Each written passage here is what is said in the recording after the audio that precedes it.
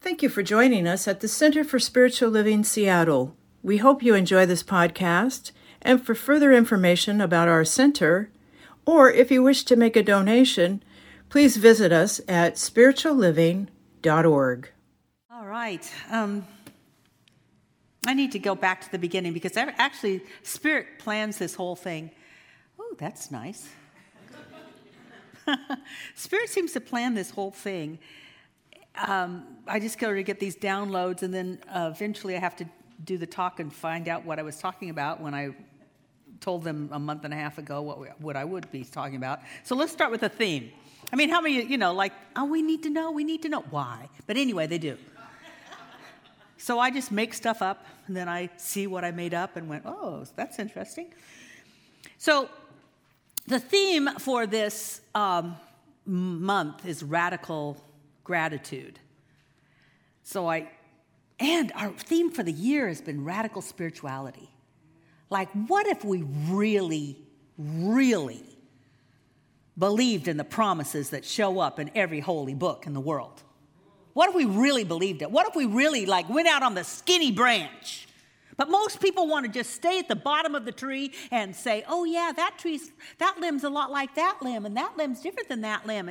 And then I believe in that limb more than I do that limb. And just, we analyze and we critique and we go, oh, isn't that pretty? But do we go out on the skinny branch where we prove it or not? And this year I've been really working on myself proving it. So I finally looked up radical. It's an adjective. Well, it can also be a noun, but I'm just going with the adjective. Radical means relating to or affecting the fundamental nature of something in a far-fetching or thorough way. Did I say that right? Thorough way. So what if we did far-reaching gratitude? Gratitude is a quality of being thankful. Now, what's normal is that something happens, and if it's good, we're thankful. That's normal gratitude. Radical gratitude would be using thankfulness as the cause of something good, as opposed to the effect of something good. Radical gratitude.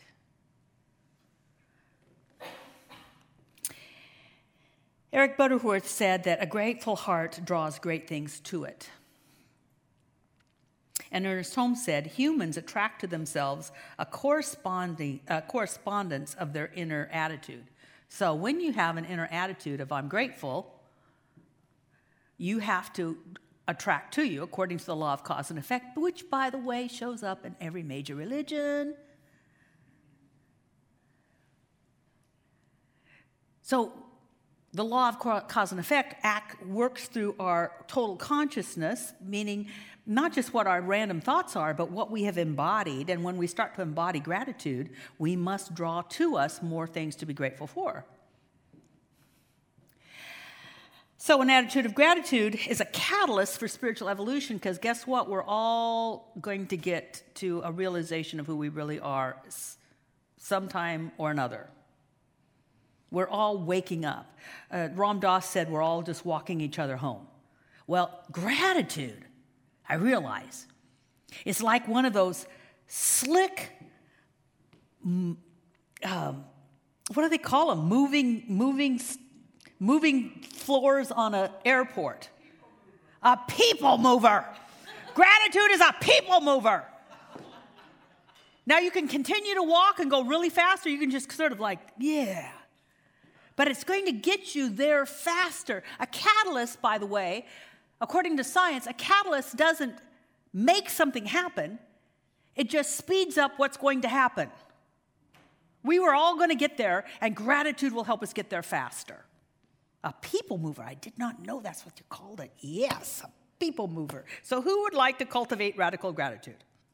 Yay! Why not?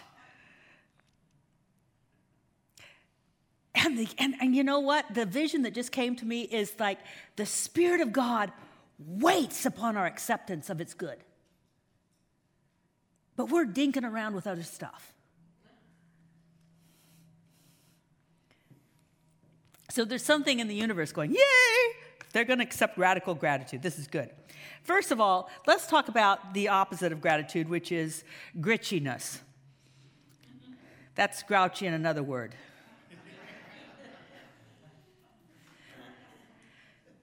Gritchiness is more of a habit than the result of something happening. See, negative experiences, a lot of negative experiences, not all negative experiences, but a lot of negative experience that we have is a habit. See, we can have unpleasant circumstances, we can have unpleasant realizations, we can have all that sort of stuff. But listen to this. I finally got this. You know, sometimes I needed a people mover because I heard this so many years ago and I finally got it. In the word emotion is the word motion. It's meant to move. And I think what really got me into this is that I was listening to a scientist that studies the brain and how the brain works. And what she said is that an emotion just observed and not resisted or cultivated moves through us in about 90 seconds. If you just feel it and you just watch it, it just moves through. But most people have a habit of dealing with it in a different way. That's why mindfulness works. Oh, there's an emotion, there's a thought, there's a thought, there's an emotion, there's a thought. So we don't get too attached to it. But a lot of us are not practicing mindfulness, which, by the way, we have a class on mindfulness, which is free to everybody once a month. If just for the ability to not get hooked by something and have it yank you around all day, that's worth the hour to spend in a mindfulness workshop. You know, honestly, so much is available. Are we taking advantage of it? Even that's a habit. I'll get to it. Lots of habits. Anyway, so what keeps us from letting it come and go through us is that we think about it too much. Like, wow, this must mean something. Or, oh, ouch, that hurts. And, oh, what is this coming from? And I should find, like we react or we resist. I won't find it. I'm too spiritual. I can't do this. Resistance is truly futile. But we deal with it, we think about it, which just creates a loop, which then creates a habit. So the next time we're triggered, we loop it again. Loop, loop, loop, loop. So one of the ways to get off the loop is to watch how we talk about what we're experiencing. If we say we are sad, angry, hurt, depressed, we are identifying ourselves as that. I am sad. I am angry. I am hurt and I am depressed. Yes, that could be what's happening through you, but it's not you. We are, how many of you have heard, I'm a spiritual being having a human experience? Well, when I say I am sad, I'm saying I'm a human being, and guess what? I'd like to be spiritual someday in the great by and by when I die. Or when I'm hit on the head by Kathy Ann and she knocks it into me. I don't know. Because I'm just about there. Jeez. Instead, we say things like, I have some sadness. I have anger. I have a hurt feeling. Do you see that that's not me? It's just something that has come. We could also say something like, well, there's that sadness again. There's that jealousy again. There's that crankiness again. Aw. And then it goes. Just cycles through. This is truly, truly, truly the science of mind. How thoughts work in this thing called our brain. We don't deny the experience. This is not a spiritual bypass. It's actually a spiritual pass-through. Spiritual being watching what it's like to be human. We don't expect it to take over. Now, here's the thing. How many of you have ever done those things in class, what you call Fear to Faith workshops or worksheets? What I noticed that oftentimes what I feared the most was that I would be stuck where I was. Like, most of us can get through something. I can have a shock, and I deal with it moment to moment, but what really scares me is it won't go away. What really scares me is I'm here forever. That's part of a loop. A whole bunch of things have happened recently, and I'll only tell you because I'm sure Tim's not watching this. But I left my makeup bag in the last hotel in Cairo, and I realized when I was going through the airport and I wanted to, freshen up and look real pretty, I had no makeup. And I thought, well, okay, no big deal, no makeup, that doesn't matter. And then I realized that my very expensive engagement ring was in that makeup bag because my hands had gotten swollen, and so I put them in the makeup bag because I always have my makeup bag. Can I just say, the girl carries makeup. I wear it, I know, you're surprised, but anyway. So I thought, safest place, I'll never lose it if it's in my makeup bag. So I realized this. I was driving home and I'm thinking, so here's the loop. Oh shit, I just lost a very expensive item. Oh shit, I'm going to have to replace it. Can I do it without Tim noticing? Do I tell him? And yes, oh shit, that's actually the better word of what I said. Anyway, it's like in my head, I'm like thinking all this stuff and like, oh no. And then because I've been working with this is what Egypt gave me, because I always get these downloads in Egypt. It's like, you can go down that path or you can go down another one and that you will have your ring back. Now, in a lot of places, you lose a ring in a hotel room and you've lost a ring. But I said, no, not this time. So I immediately emailed a friend in Egypt, and I said, please check on this. And he said, well, I can if you email the hotel, and here's who you contact and tell them that we will be stopping by. And I emailed, and I didn't hear anything from him, and I didn't hear anything from him, and I didn't hear anything from him. And then I got this text, and I thought, oh, God. Oh, what he said is they didn't find a ring. And I went, oh, yeah, nope, I'm not going to go there. I'm not going to go there. I mean, but even, it doesn't mean that I wouldn't have to tell my husband. It doesn't mean that I was thinking that it would somehow miraculously appear. It's that I was not going to let it disturb my peace of mind. It's just a ring.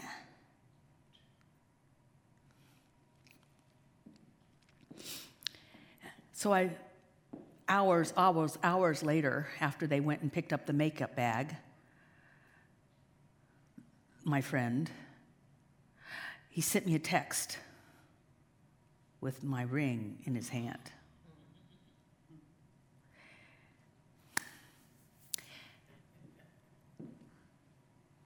And I'm really grateful to have it back, and I'm really grateful I don't have to go through a discussion of how I wasn't careful enough. But more than anything, I'm really grateful that I'm learning to stop the loop.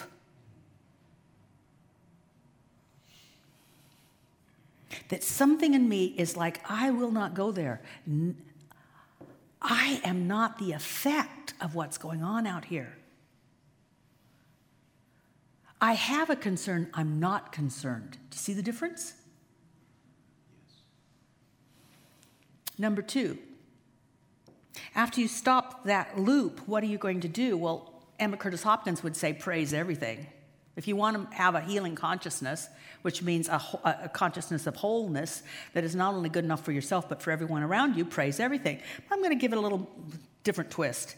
Cultivate thanksgiving and gratitude. Cultivate it. Cultivate an attitude of gratitude. Now, you've heard about gratitude journals. There's a book on it.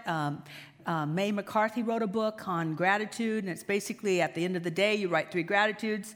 It's a wonderful way to start, end your day. But I would also say to acknowledge good stuff throughout the day. So like, oh, that's nice, and oh, that's nice. And I was looking at the clouds this morning, driving in. It's like, wow, what clouds? They're beautiful. You know, it's like, oh, wow, yahoo. Like, why not? It just sort of took me over. Look at that cloud. Am I on a drug? I don't even understand. No, I'm not. But it's like, you know how many of you were in your 20s? There were times I'd go, whoa, man, look at that leaf. So I know of what I speak. But this was just gratitude. Just gratitude. I pray now in the morning that the Spirit of God may open my eyes to the wonders all around me, that I may see God's glory in everything before me.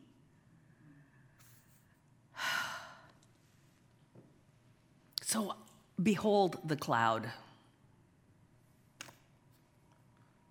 Number 3, let gratitude be creative. See, be grateful in advance for what will be showing up in your life. Ernest Holmes said this: study the life and works of Jesus, and you will not find him asking God to do things. The prayers of Jesus were not petitions, they were acknowledgement.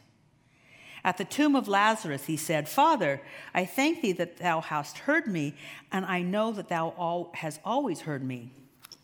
And then he told Lazarus to come forth. So if we use that as an example, and also the feeding of the 5,000, which shows up in every single gospel because it was a very important learning parable, he said, thank you first. He saw the finished product, and he was grateful that something wonderful was going to happen, and I'm not sure he knew what it was. But he acknowledged that there was that. It was happening. Meister Eckhart, one of the, well, I don't know if you know him, but I know him, was one of the most well-known and famous mystics of the Dark Ages, said that if thank you is the only prayer that you ever utter, it will have been enough. Now, some people just say, well, then just say thank you. It's not a parrot. Thank you, thank you, thank you. And it's not, it's not a parrot thank you. It's about embodying thank you. It's like, have that attitude of expectation. To paraphrase Ernest Holmes, I love this, is that and I'm paraphrasing, I wait with glad anticipation all the delightful blessings of this day. That's gratitude in advance. In the Bible it says, the Lord will go before thee to make straight thy way, but not if you're worried. You know what would go before you if you were worried? Things to be worried about. Law of cause and effect. It's just the law of cause and effect. It's so much grander and bigger than the law of attraction, where you can just attract something to you because you visualize it. Yeah, but if you see yourself as a loser, you're not going to keep it. You can attract a date, but if you see yourself as unlovable, nobody's going to stick around. But if you are so grateful that God is about to birth something in you that represents itself in its own spiritual magnificence, guess what's going to happen? Good stuff. Your kind of good stuff. I don't want Emma's good stuff. Although I would like to have a membership in the Columbia Tower Club again, but still. Too far to drive. But you know what I mean? You have our own idea of good stuff, and we deserve that good stuff because God has already given the gift.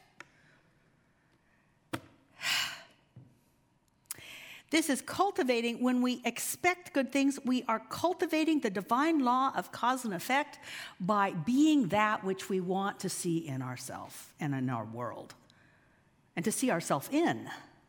So who wants to play a game? Let's make this real. We're going to play around with the idea of visualization. See, the Bible, and I would also say the Bhagavad Gita, and I will also say the Ramayana, which are two Hindu books. Both of them, Ramayana and the Bhagavad Gita, and also the Bible, are filled with techniques to activate the law of cause and effect at the level people could accept it. So they just said, do this, or they'd tell a story about this. And if you got the message of that story and did those things, things would happen. Now, we can get really philosophical about the law of cause and effect and have great conversations about it, or we can just start using it. And then, the more we use it, the more we can understand it. Understanding comes from experience. Experience comes from trying something out, using it and seeing the effects. But too many people want to understand it first. Well, good luck with that. Not you guys. Not you no, we're different. We are radical spiritual people, and we're just marching in there and getting it all over us. And then we're going to understand what's happening, and then we'll be an epicenter for that wisdom to be shed around the world. So here we go. Ready? So, visualization taught in the Bible shows up in the form of, many forms. But let's just take Abraham. God said, I will give you all the land that you can see, but I've been to the Holy Lands. And even if he was on a hill, he couldn't see that far. Because there's other hills, so he could see a valley and a hill. But the land, supposedly, that he got was so much more vast than that. So it wasn't so much what he could physically see, but what he could behold in his own consciousness. He was probably saying, I see in my mind from this river to that sea. And, he was imagining great things.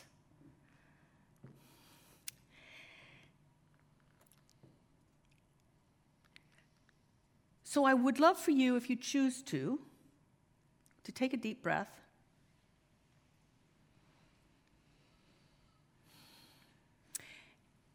And let's take the training or the message from Abraham. And I would love for you to see the life you want to live in. Not what you want to have, but see yourself as the person who would naturally have what you might want to attract to yourself. So really close your eyes, and let's do it this differently. Don't see yourself walking through, because that's sometimes hard. But what I'd like you to do is to see that behind where these trees are, just close your eyes, but just imagine that screen is your movie. And you are now moving into the life you've always wanted. You're moving into the life you've always wanted. For me, I was playing with this morning. For me, how many of you have ever gone on YouTube? In fact, if you haven't, I want you to do it. I want you to get on YouTube and put in cutting horses. And this morning, I was on a cutting horse. I have so far to go to get on a cutting horse.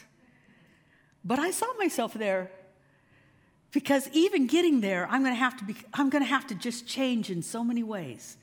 But I was on the cutting horse. You know what you do on a cutting horse? You don't even touch the reins. You are get a penalty for touching reins. You just frickin' hang on. You with everything you've got. Because when that cow turns, that horse is going to turn. And you don't know where, and you just have your balance and your seat, and you hang on, and that's what I was doing this morning. That's what I want you to do with your own life. I want you to see yourself getting along with all the people you don't get along with. I want you to see yourself having the resources to do what you want to do when you want to do it. I want you to be there. I want you to feel it, be in it. Or watch it on the screen if you can't quite get there, because sometimes we can't quite get there at first. So what I first did is I saw somebody looked a lot like Kathy on a cutting horse. And then I put myself on that cutting horse. So see it first, and then move into it.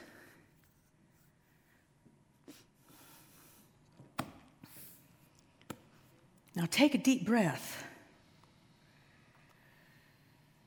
And be grateful for just having the experience in this moment. feel the gratitude for, wow, look what I'm living. Look what I'm living. Wow. Wow. And I speak my word of blessing for this visualization. I speak my word of blessing for us coming together. I speak my word of blessing that the presence, the power, and the love of God and the inspiration of the Holy Spirit is moving through us to reveal to us ideas that we can claim for ourselves beyond our normal experience. That as Abraham did, we are allowing ourselves to reach out and claim a life that is more abundant than we even had the wildest idea that it could be. And we are allowing ourselves to live in that now. And I bless this visualization. I bless each person. I bless the outcome. And I personally am living in that radical gratitude that wonderful things are happening because of us being together today. And so